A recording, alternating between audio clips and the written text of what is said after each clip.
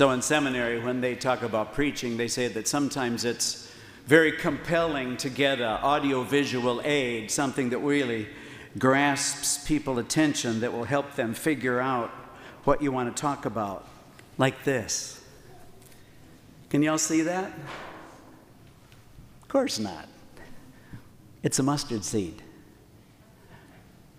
They don't come any bigger than this. Mustard seed. And really, for those of us living in an agricultural area, this image should not be lost on us. You got to plant stuff and it grows, okay? But this image, though, that Jesus uses today is really not necessarily about agriculture, but it's about our spiritual lives. And it really asks us to take a look at what is the nature of our faith, huh? And so it ties in greatly with this reading that we just heard from 2 Timothy about stirring into flame the gift of God that has been given you. Because God didn't give us a spirit of cowardice, a spirit of cowardice.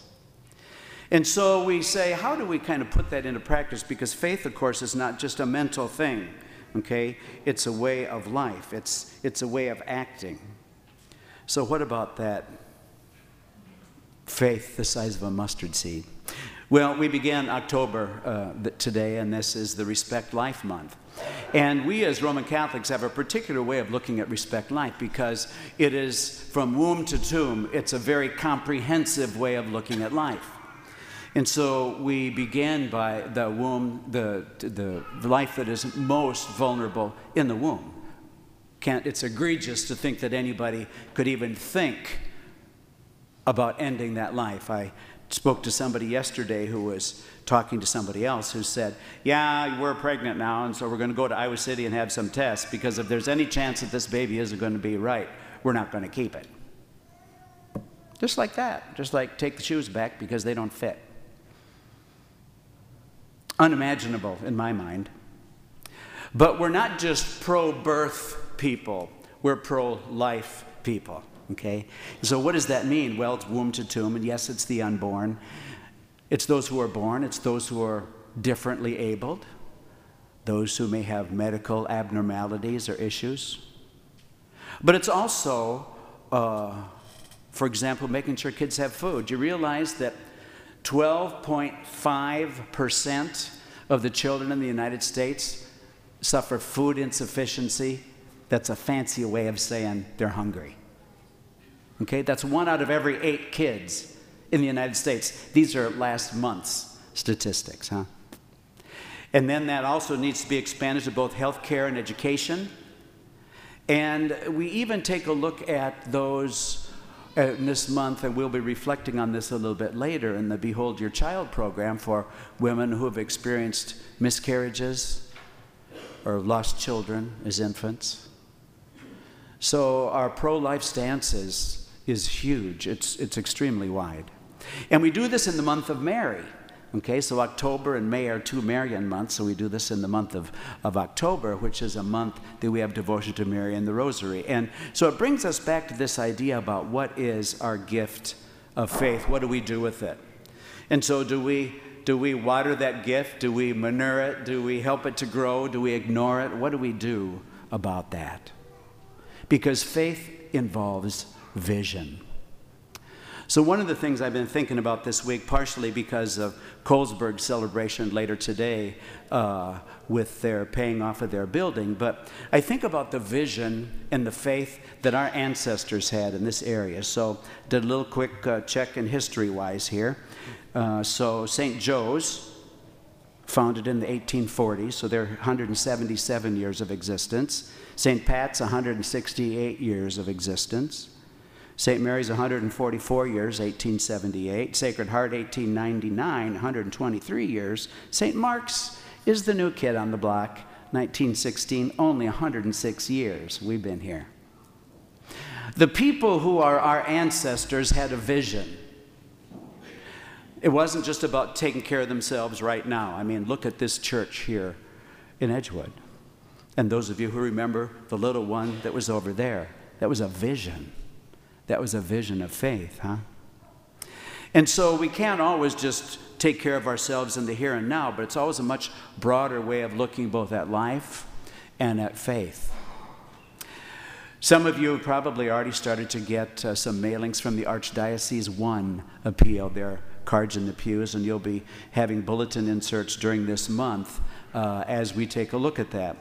And the Archdiocese 1 appeal is a vision statement, but it's also an opportunity for us to participate in what the future of the church is in this part of Iowa. And so, as you will see in the materials that you get, there's 4 main areas of emphasis in that. An appeal is not a campaign. Campaign, you fill out pledge cards and do that kind of stuff. No, very clear what the diocese is asking is do what you can. You need to do your regular support of your parish. You need to do the things that you do regularly.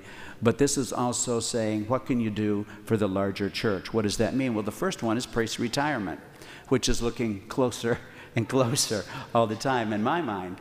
And so we have priests who are living longer, and of course healthcare expenses are higher than they have been. It's also about seminarian education, and so we have a lot of guys in the pipeline. We've got a guy in seminary from our pastorate. But if we want to make sure that we have 1 priest for 5 parishes instead of for 10, we need to also make sure that we do as much as we can for seminarian education and formation. A third leg of the appeal has to do with helping immigration status. Most of you don't realize that Catholic Charities in the Archdiocese of Dubuque started in 1935 because of the massive amounts of immigrants that were coming to this part of Iowa. And so this is not about making a case for illegal people. It's about giving them all the help they can get to come into this country in the way that they need to be here. And so this is providing legal assistance and helping them in placement. And the last part of the appeal, the smallest part of it, but no less important, is taking care of the cathedral in Dubuque. Our cathedral is the mother church of Dubuque. It's where the really important sacraments, particularly of ordinations, happen. And it's been let go.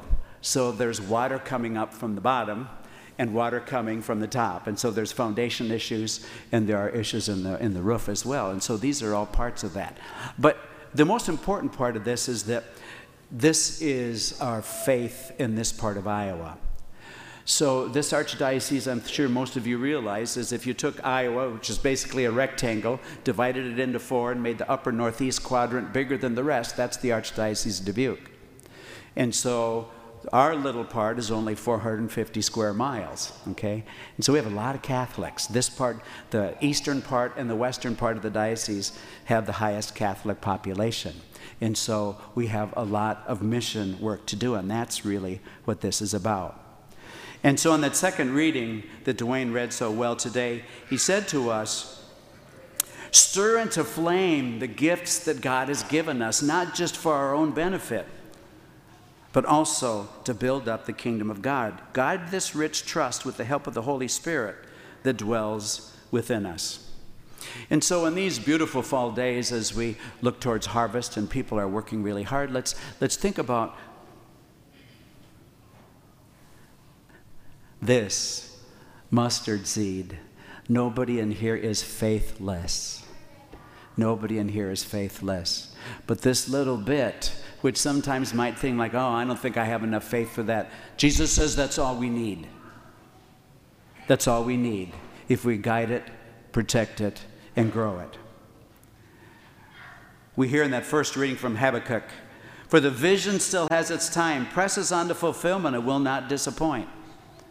And Jesus confirms that in the gospel as he says, if you had faith the size of a mustard seed, you'd say to that mulberry tree, be uprooted and planted in the sea, and it would obey you. What about your faith? What about the mustard seed that was given to you at the time of your baptism? What are you doing with it now? And think what it could become.